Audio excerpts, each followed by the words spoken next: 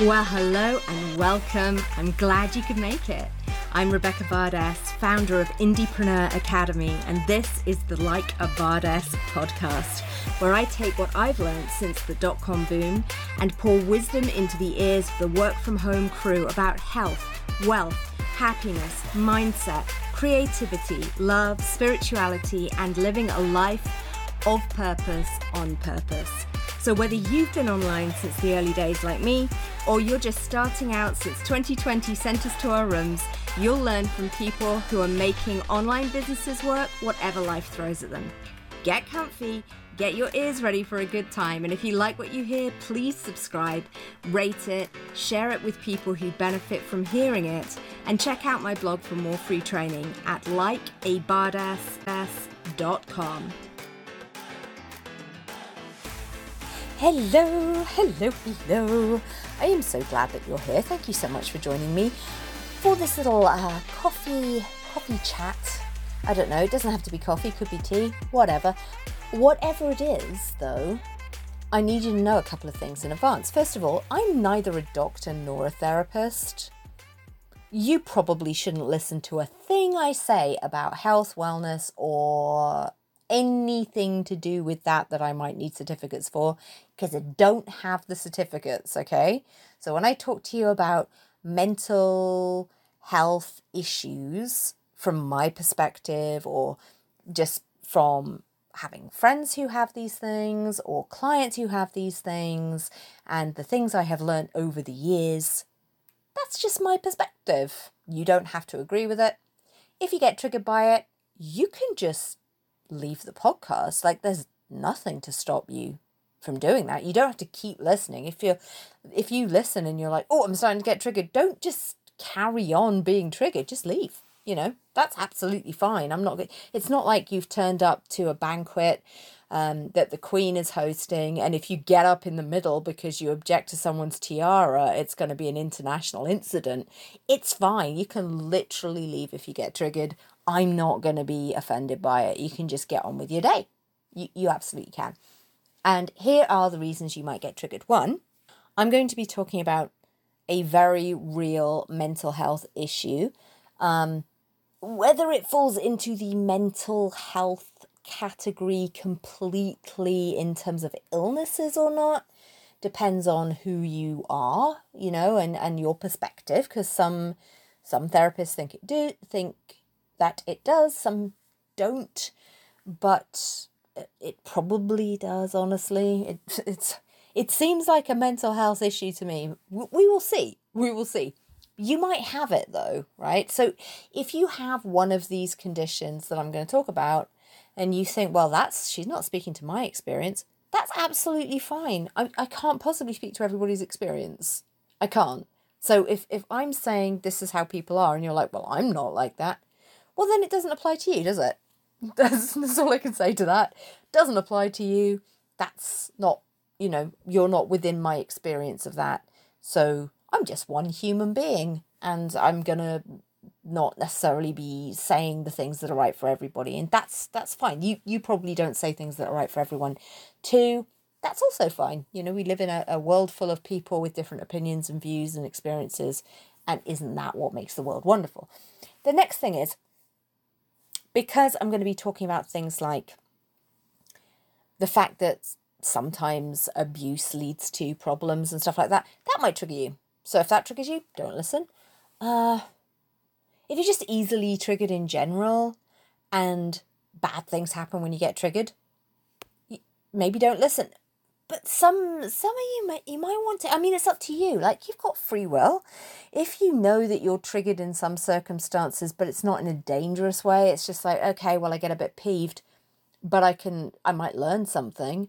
That's a judgment call. I'm just trying to think, what else is there that I have to say? Oh, I'll probably phrase things wrong. And again, if that triggers you, if I don't kind of phrase it, a person who is living with, and I just shortcut it, that's because I'm not perfect, I guess. And also that's really wordy. And I feel like you know who you are. So if I have brain damage, for instance, from a car crash I had when I was a child. And if someone says to me, oh, you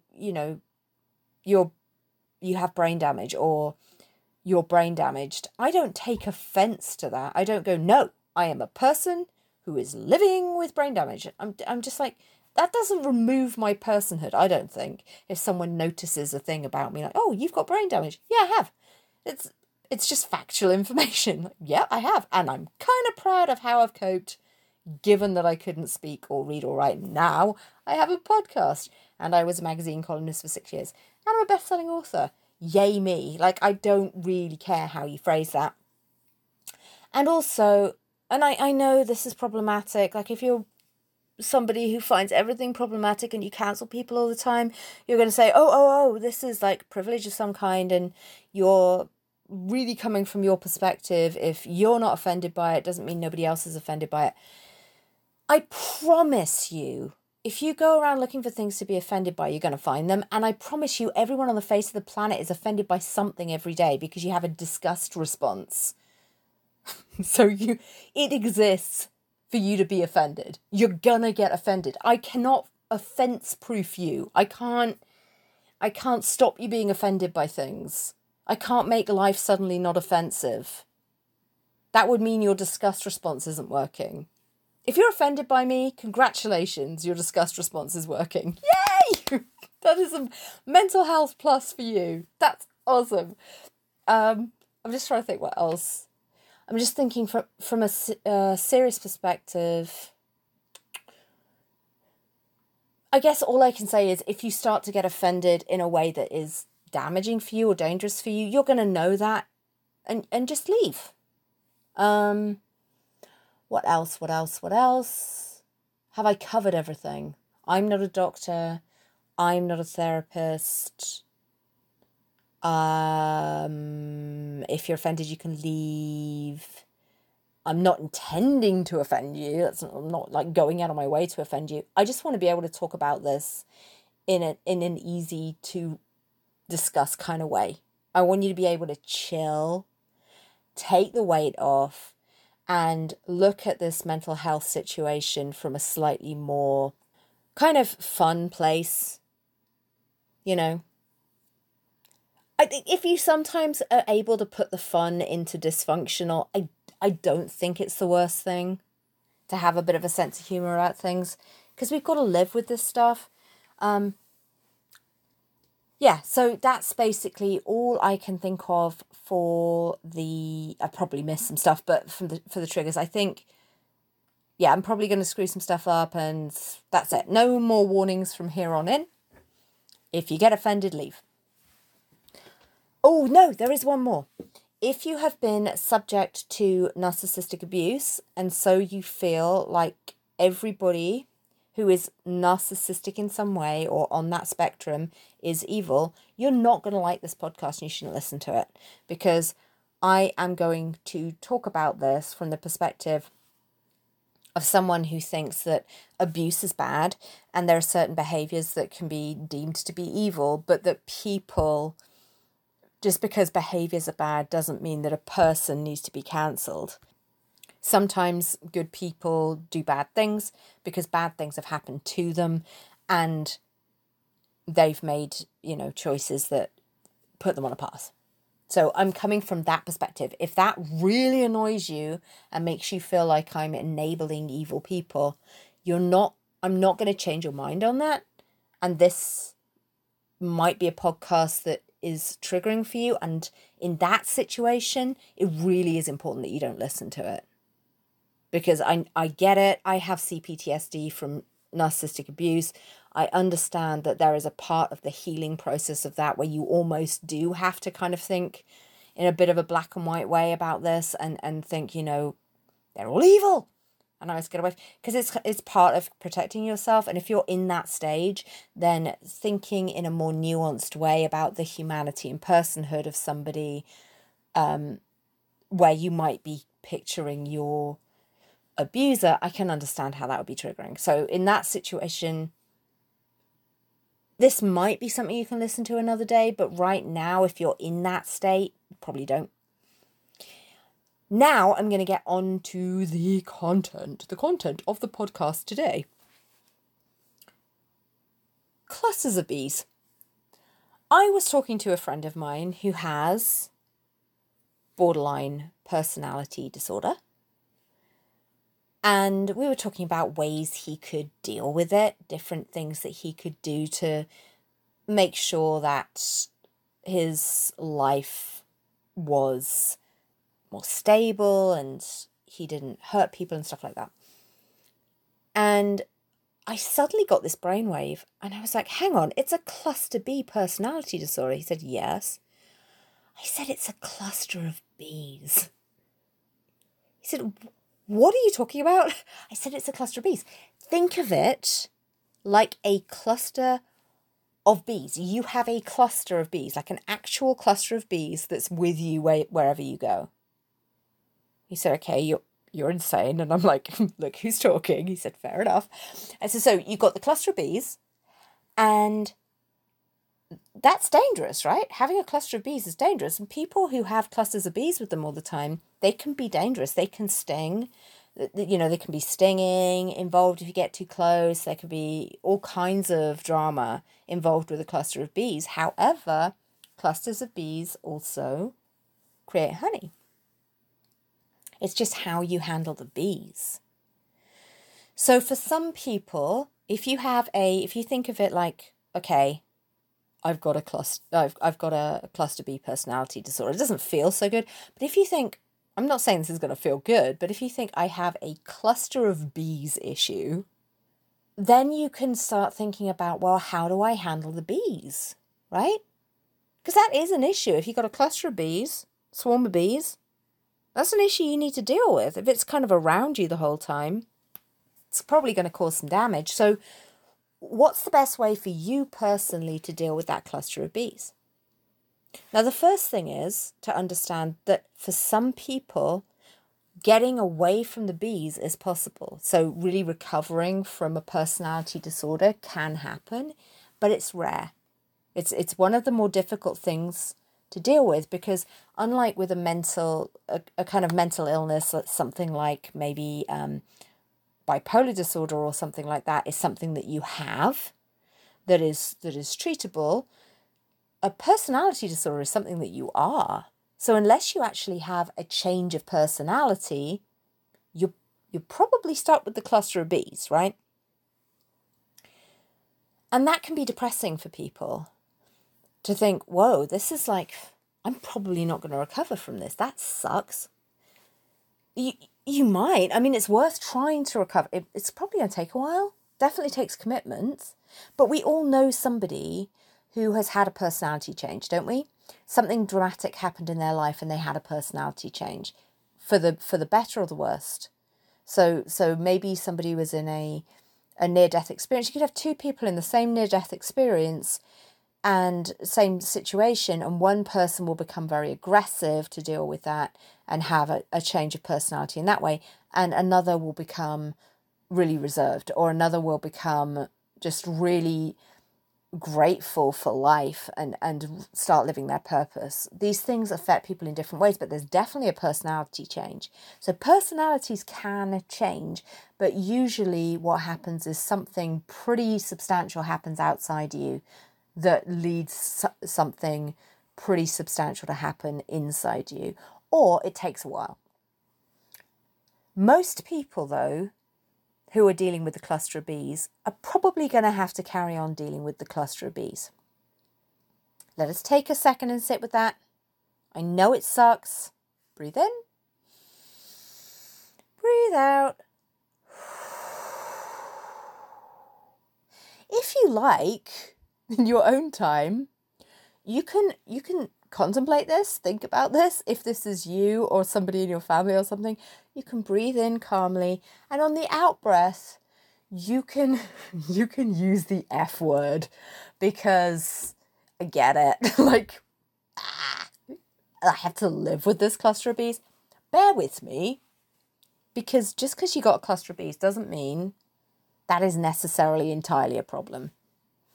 There is another analogy that I have used, which is if all narcissists are monsters, how come all superheroes are narcissists? And there's another podcast on that you can look up on my podcast.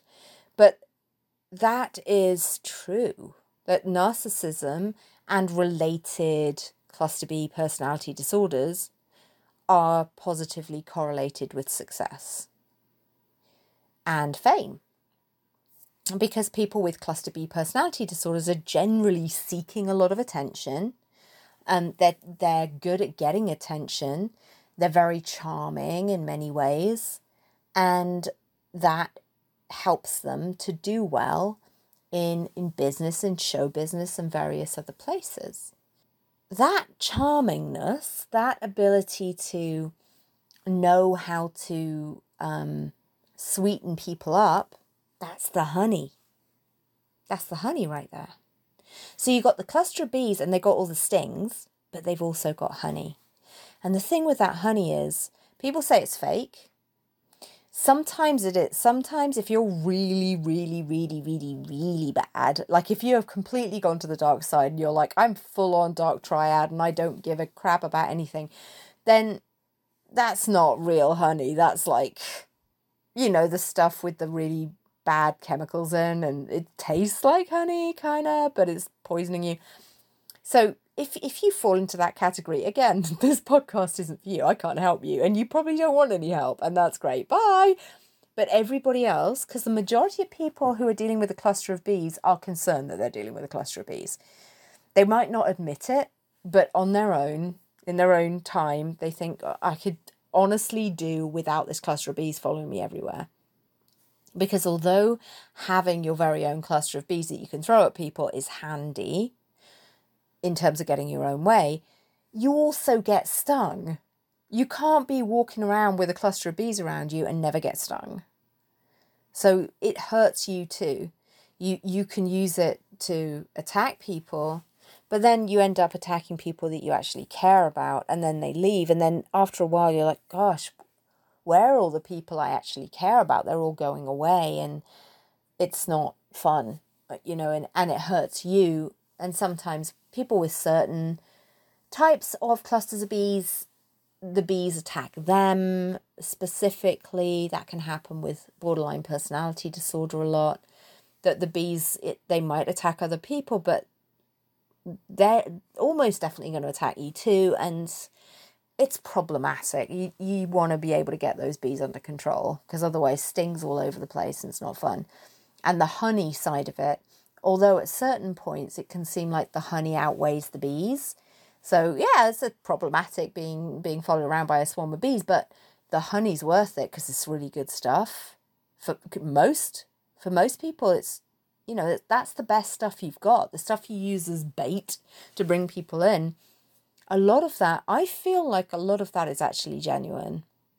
I know people say it's fake, but I think it's genuine because I think it's coming from the place that isn't, the place that was kind of there before whatever damage caused the bees to move in. And I think that's why quite often with, say, for example, narcissists, they don't like to show that vulnerable side of themselves. They use it to kind of lure people in, but it does leave them a little bit vulnerable because at least some of it is genuine, and it's kind of opening up that space that the dragons are around, protecting the kind of what I think is probably in many cases a fluffy bunny. In some cases it's not. In some cases it's just a void that they don't want to deal with, but it's a very vulnerable place. But when it's real, when it's really real, then it's kind of a fluffy bunny that it's coming from, and people see the fluffy bunny and they're like, oh, it's so sweet, it's so lovely, it's just, this person's so lovely and great and wonderful and genuine, and I think part of it is, and that's why when they close up the gates and protect the bunny again and the dragons come back in, they come in hard. Like there's a price to pay for having seen the bunny side of a narcissist. It's like, you have seen my vulnerable underbelly and now you will pay. And if you are on that spectrum, some part of this is probably going to resonate with you. There's got to be some part. I'm not attacking you. I'm encouraging you to do some self-reflection. I'm not attacking you.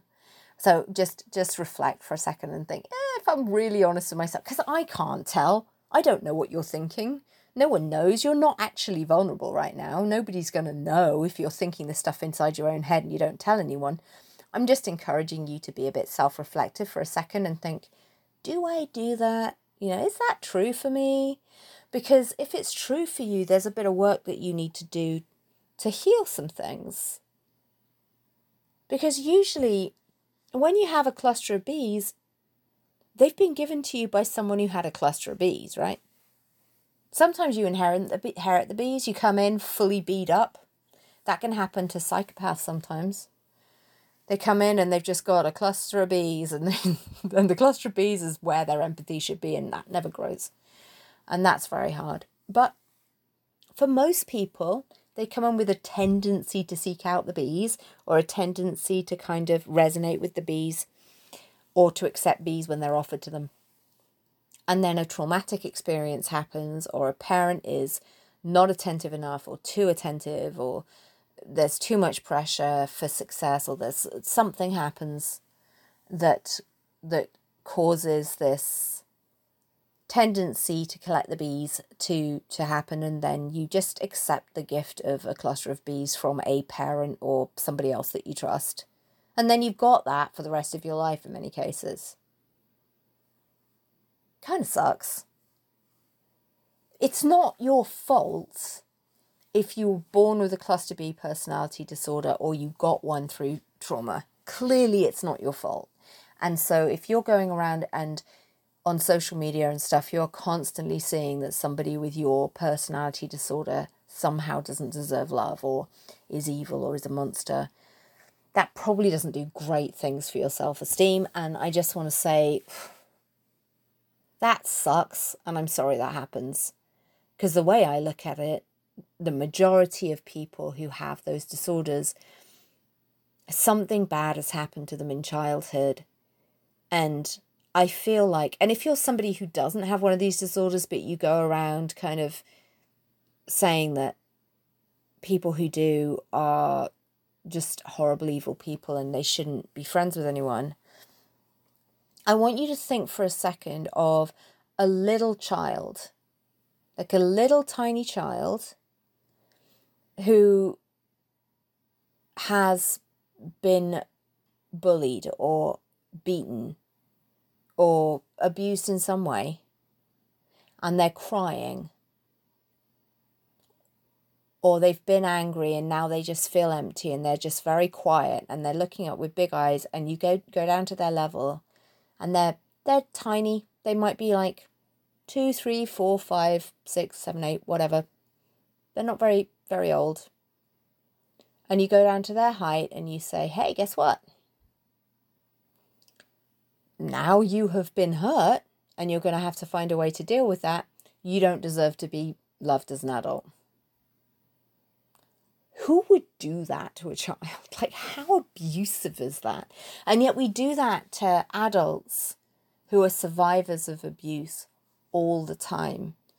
Just basically tell them, hey, guess what? Because you adapted in such a way that you could continue to exist in an abusive environment or a neglectful environment, you don't deserve to be loved. I think that is unutterable bullshit. I think it's wrong. I think everybody deserves to be loved. Isn't your fault if you have a personality disorder. You did not choose to have one.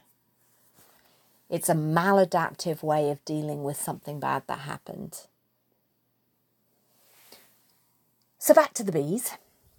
You got these bees. What are you going to do with the bees? Think about it for a second. Think about a swarm of bees has a particular sound. It's very agitated. It's very aggressive. What they're doing is they're protecting something vulnerable at the core, which is the queen. And so they're very aggressively protecting that queen. If you think of the feminine for a second, the feminine energy is generally fairly vulnerable. It can be vulnerable. It's physically generally less resilient. And that masculine energy. I mean, this is actually what's happening in this situation. The masculine energy is very aggressive.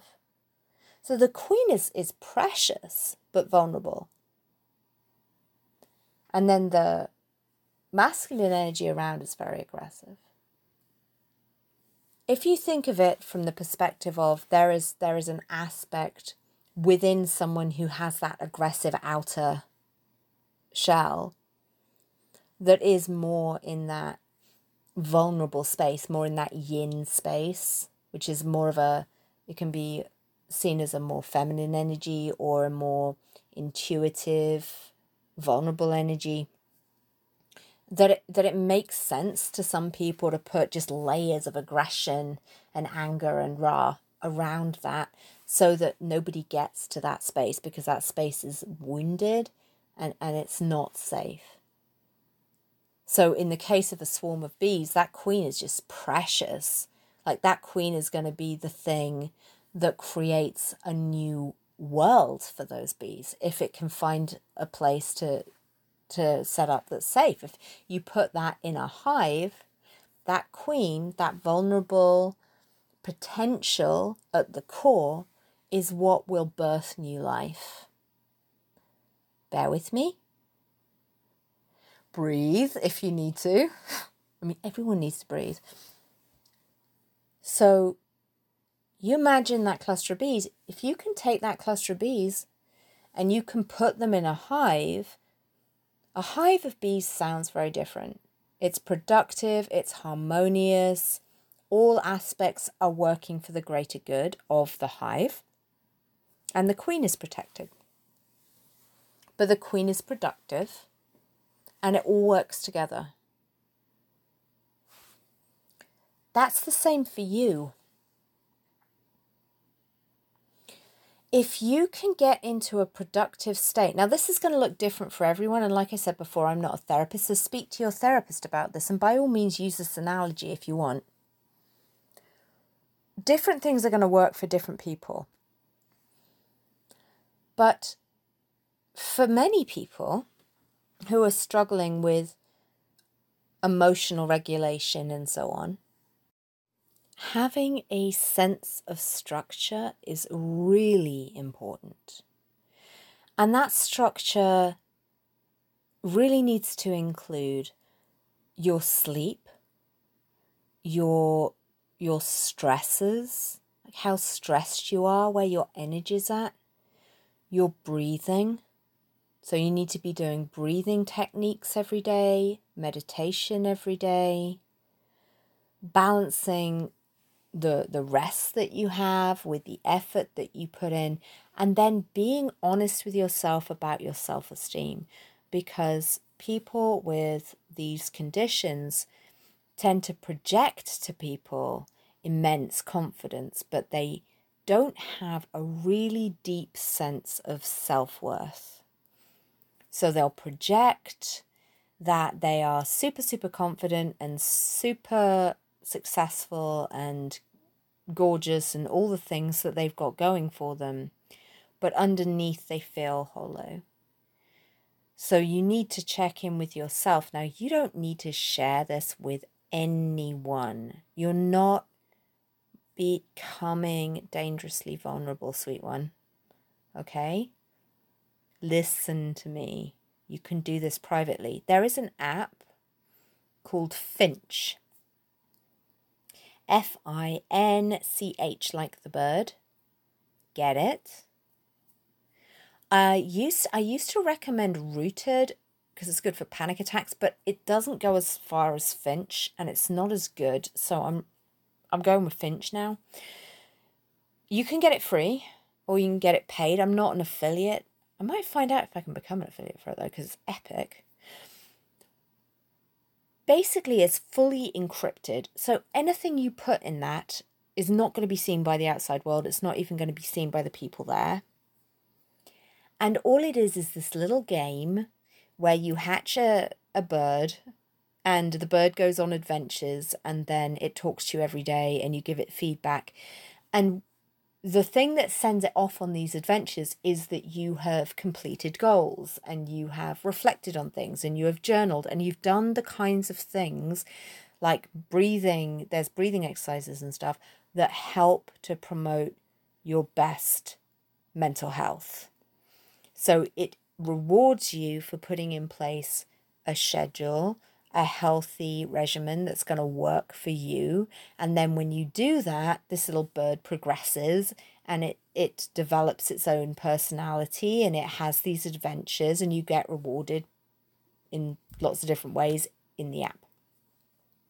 I think it's a good thing. I know it's silly, but it's kind of, sometimes life can be really serious and just it's a nice simple little app and it's backed by decent science. It's backed by research and it's properly, those people understand what they're talking about, like they are fully qualified. But it is a handy little thing to, because you carry your phone with you. And if you are struggling a little bit with this cluster of bees refusing to get into a hive and they keep getting angry, for instance, there's a little rage section where you can just rant so it calms the bees down. The other thing I'm thinking is, if you've got a cluster of bees, check in with yourself about what percentage of the bees are pissed off. You know, if 80% of the bees are peeved and 20% of the bees are chill about the situation, you're probably going to go off. You're probably going to cause a problem in a minute. And you need to then go to the app or go to whatever you've got and do some breathing exercises. Do whatever it is that works for you. Do some journaling. Write out get it out of you. Write out your rage in this little encrypted app where no one's going to see it, and you can call people whatever names you want and they'll never hear it. Just do that, and you're not causing drama for other people, and you're acknowledging your feelings and your emotions, which a lot of times people have been prevented from doing, and it just bottles up. You're acknowledging it, you're letting it out. It's like just letting the pressure out so you don't explode. Or the sadness doesn't overwhelm you, or whatever the emotion is that's overwhelming. Emotional dysregulation is a big part of cluster B personality disorders. Use something like that to regulate your emotions and to own them, to feel how you feel. Because a lot of times people have been so scared of their emotions and so scared to admit that they're scared of their emotions, they don't even know what they're feeling. So you feel completely disassociative or dissociative all the time. You know, you don't even know who you are sometimes. And so actually stating, I feel this, that's a really strong statement to yourself. This is a conversation you're having with yourself. It's not about anyone else. So much of narcissism, for instance, is about how do I look to everyone else and what are they reflecting back to me? And narcissistic supply is stuff that's all external that you bring into you to kind of turbocharge your sense of self, because you're not able to do that for yourself. But if you have a daily practice where multiple times a day, maybe to start with, you're writing down whatever it is for you. It might be, if you have addictions you're dealing with, it might be the number of times you get tempted by something and what that feels like to you, bringing consciousness and mindfulness and presence to what it is that's causing you to act in a way that hurts or upsets other people or hurts or upsets you. Just bringing your consciousness to it. And then developing, the way I look at it is developing affection for yourself. Because if someone's really fully a perfectionist and they really fully need everyone to think that they're never a victim and everything in their life is perfect, or they're just so badass that nothing affects them, generally they're hiding something. Generally they're not unconditionally loving themselves. They're setting up a paradigm where they have to be a certain way to be loved by everyone, including themselves. And then they're trying to spread that. They're like, hey, here's my cluster of bees. Let me throw this out to a whole bunch of other people. Here, you can have some bees too. And everyone's like, yay, bees. I think it's probably better if instead of doing that, you can maybe spend some time every day where you genuinely are affectionate about yourself. Don't twist it. I'm not saying, what you might think I'm saying. I'm saying affection. Not lustful about yourself, not obsessed with yourself, not staring yourself in the mirror and going, check out my abs. Not that, beneath that. So, yeah, sure, stand naked in front of the mirror and look at yourself. But then notice when the judgmental voice comes up. And notice if it doesn't as well. It's like, no, I am perfect in every way and I will never be anything but perfect. You need to go, dude, you're looking good right now, but long term, that's probably not going to be the case, and that's okay. That's fine. If you're like, oh, I look great, but 5 years ago I had this going on, or 10 years ago I had that going on, or I'm past my athletic peak. If I actually wanted to go into the Olympics at this point, I probably wouldn't crush it the way I would do 10 years ago. Okay, sit with that. And be accepting of it and say, do you know what? I actually love you. I actually love you, body, because you have kept me alive. You do tons of stuff that I don't really even understand. You do things every day to keep me alive, and I love you for that. I just want to appreciate you for that. And sometimes I'm going to criticize you for stuff, and sometimes I'm going to be like, well, I've got, this, or I'm lifting this weight, but I'm not lifting that weight, so I'm not good enough yet. Kind of ignore me when I do that because I'm being a bit of a brat. You're actually doing a really good job. I just want to appreciate you for what you are and who you are and how you take care of me, and I just think you're cool. And do that for your mind, and do that for your soul, and do that for your heart, and forgive yourself for stuff. I've told the story of Narwhal Tusk Guy. There was a terrorist incident in this country. A guy went around and caused mayhem in London and hurt some people and killed some other people. I won't go into details, but it was bad. And then he went to a bridge in London and threatened to blow himself up and everyone around him. A guy grabbed a narwhal tusk. Now, a narwhal is a whale, a small whale that has a unicorn horn on its head. It's in fact what the unicorn horn is modelled on. It's a spiral tusk. It's beautiful. And he was in Fishmonger's Hall, I think, and he grabbed this off the wall and he charged the guy who was threatening to blow himself up with a narwhal tusk and saved the day. Now, it's worth mentioning that another guy also grabbed a fire extinguisher and attacked this guy. So both of those people were putting themselves at risk of being blown up, right? But it was just ridiculous. This guy attacked a guy with a narwhal tusk and saved the day. And so obviously it was a big news story. The twist to that was Narwhal Tusk Guy was a murderer. He'd murdered someone before and he was on day release from prison. Further twist, the Queen pardoned him.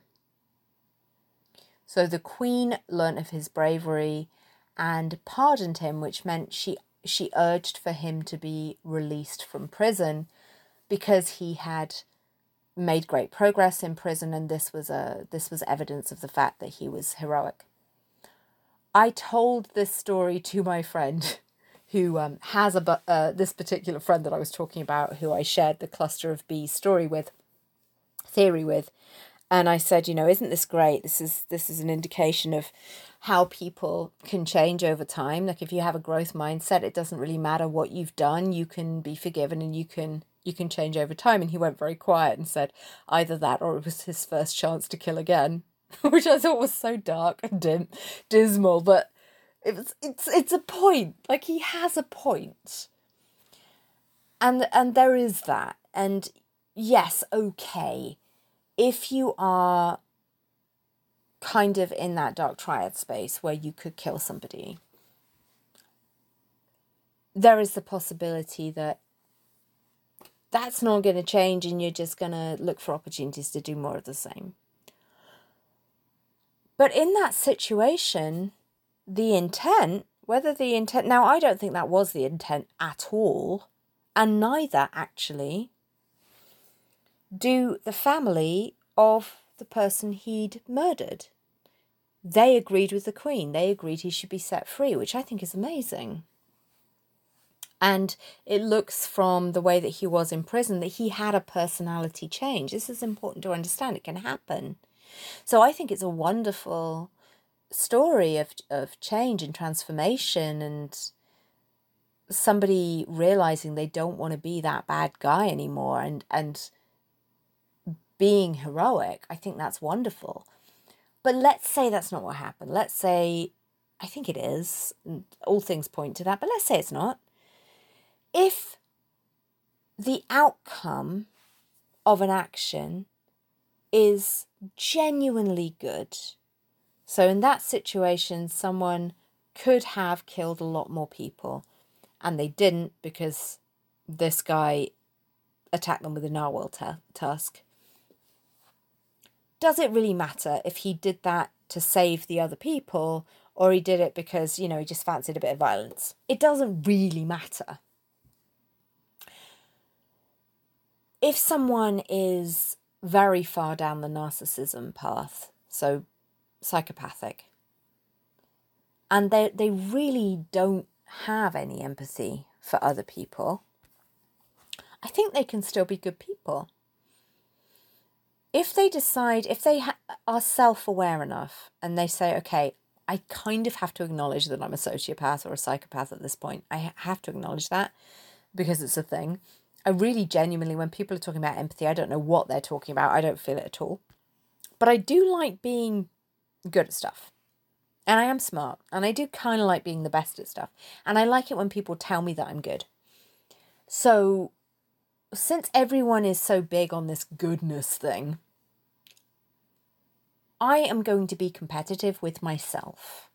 And I am going to say, whereas in the past I have excelled at getting good things for myself, no matter what, no matter who I have to hurt to get the things that I want, from now on I'm going to raise the bar because that's not competitive enough. That's not a high enough level for me, and I'm badass and I can hit higher levels because I'm not as encumbered by empathy as everybody else is. I don't have brakes on if I want to do something, I'm going to do it. And I'm not scared of risk. So what I'm going to do is I'm going to raise the bar for myself because I have this superpower of not really giving too many Fs.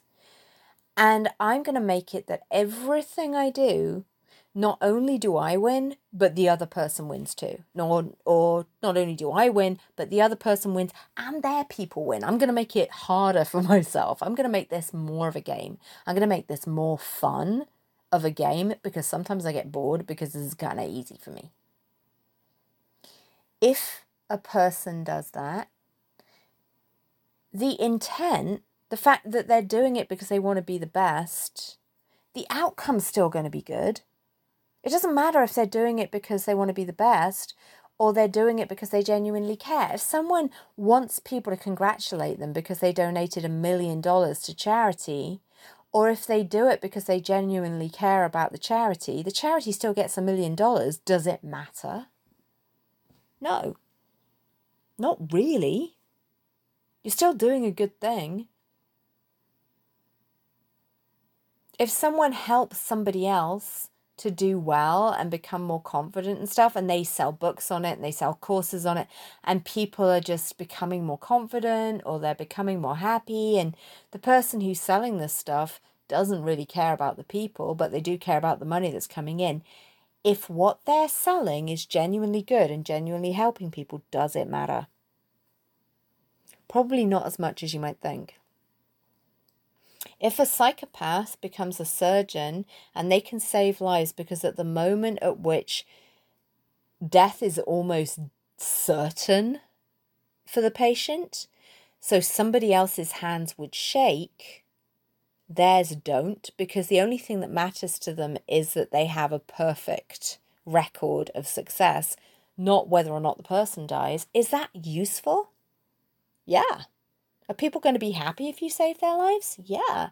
So even if you're really extreme on this, even if you're really at the extreme end of this, if you would rather be remembered as a decent person than a monster, you can make that decision at any point and alter your behaviors such that that happens, even if it's kind of a con. It's better to be a good person who is genuinely helping shift the species forward than, somebody really monstrous. It is. You do have superpowers if you have a cluster of bees. For one thing, you got a cluster of bees. But it's up to you whether you use those superpowers for good or evil. And like I said, there's another podcast, there's a couple of podcasts on this that you can listen to, go back through them and you'll find them. Most people who are dealing with this, most people are not at the extreme end.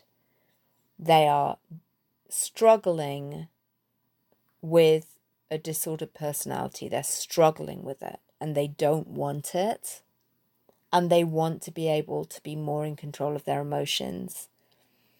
Think of the hive and do the things that are going to help that hive to be harmonious. And then keep an eye every day. Say, how are my bees? What if they're just in the hive and they're making honey?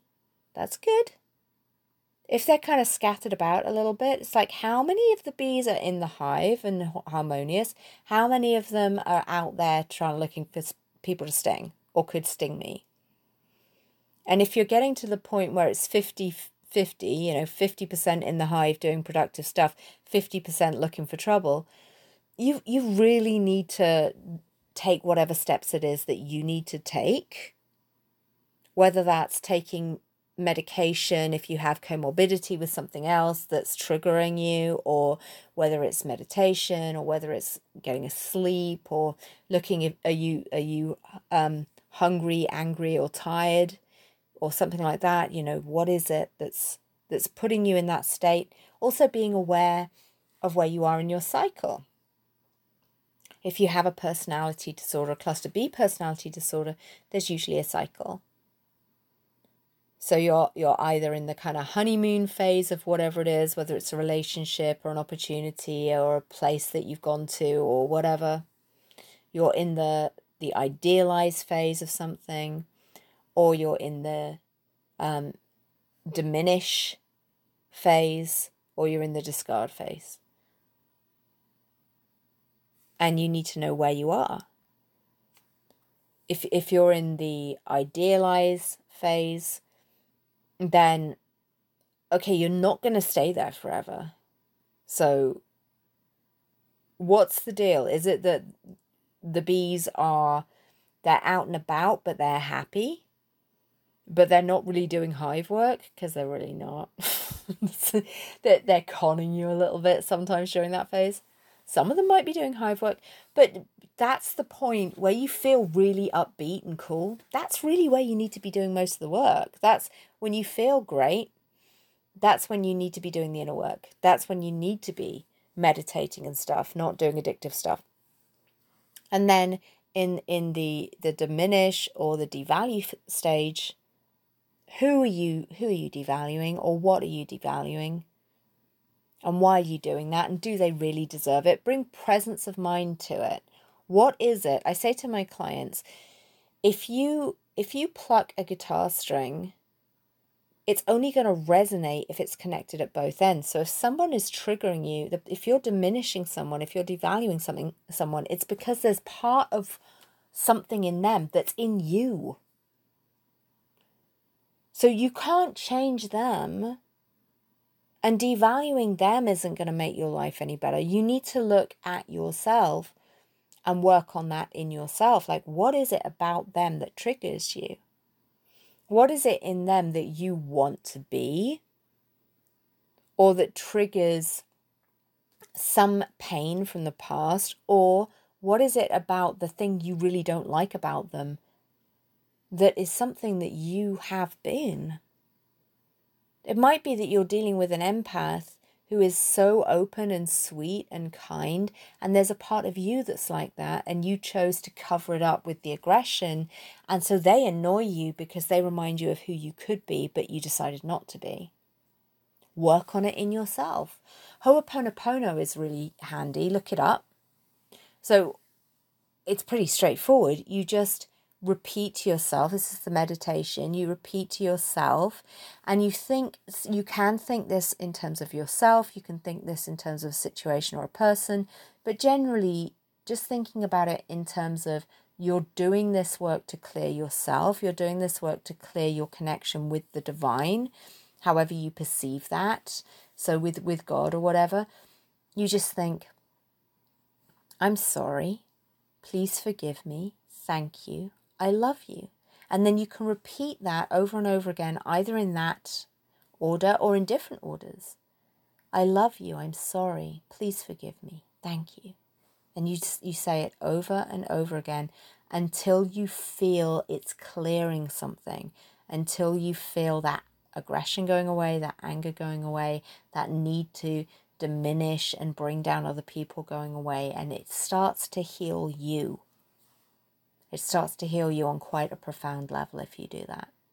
Takes a while, it's not going to happen overnight, but it can help you to just calm those bees down and get them back in the hive. And you just keep doing that and check in with yourself. How many are in the hive now? How many of them are causing problems now? And keep going until at least 80% of them are in the hive. I think give it a go. See if it works for you, do it. If it doesn't, don't. I will put a resource in the show notes for therapy. They're very good therapists. They are fully qualified. So if you go through my link, you can get, I think you get a free week's therapy actually. It's technically an affiliate link, so I should get something, but it doesn't always work as an affiliate link, but it does always work to get you a better deal than if you went through them directly. So use it for your benefit. I might receive benefit, I might not. It's a bit hit and miss. But I'll leave that link in the show notes. And yeah, if you think you need therapy, there's so many memes doing the rounds like, guys would rather do this and this than get therapy. Like therapy is the worst thing in the world. Honestly, therapy is just being honest and having someone reflect back to you your honesty. It's courage. It's courageous. There's nothing wrong with therapy. If you need it, get it. Use the app. See if that helps you. And yeah, work out what it is for you that is going to help you to maintain that ordered state that the hive has. Might be exercise, might be just keeping a really good eye on how much time you spend around people who trigger you, how much time you spend watching things or listening to things that are either triggering or addictive or whatever, because these can all trigger your bees. And we want calm bees.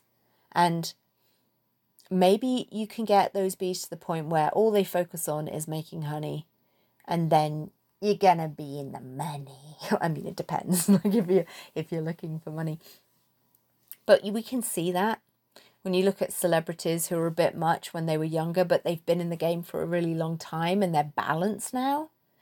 They're people they've still got their bees, but the bees are calm. The bees aren't doing random things without their permission. They're making honey. They're creating sweetness. They're not doing manic stuff. And that might be possible for you. Or it might be that every now and then you get a bit stingy, but it's not that bad. It's worth working on. So best of luck with your beekeeping. If this is useful to you, if this is something that you you have found some light bulb moments in, or when you go through my other trainings, you think, actually, this really makes sense to me, but you don't necessarily want to leave a comment anywhere or whatever because it's personal to you, I would really appreciate it if you give me a 5-star review on Apple Podcasts, because that really matters to them. Or, if there's the opportunity for you to give stars wherever you get this, because it's everywhere, then that's great. But Apple in particular really helps people to find this if they're a 5-star review. So I'd really appreciate that. And whether you are somebody who is dealing with your own bees or you're dealing with somebody else's bees, I wish you the very best, and I hope that this has helped you, and I will see you on the next podcast.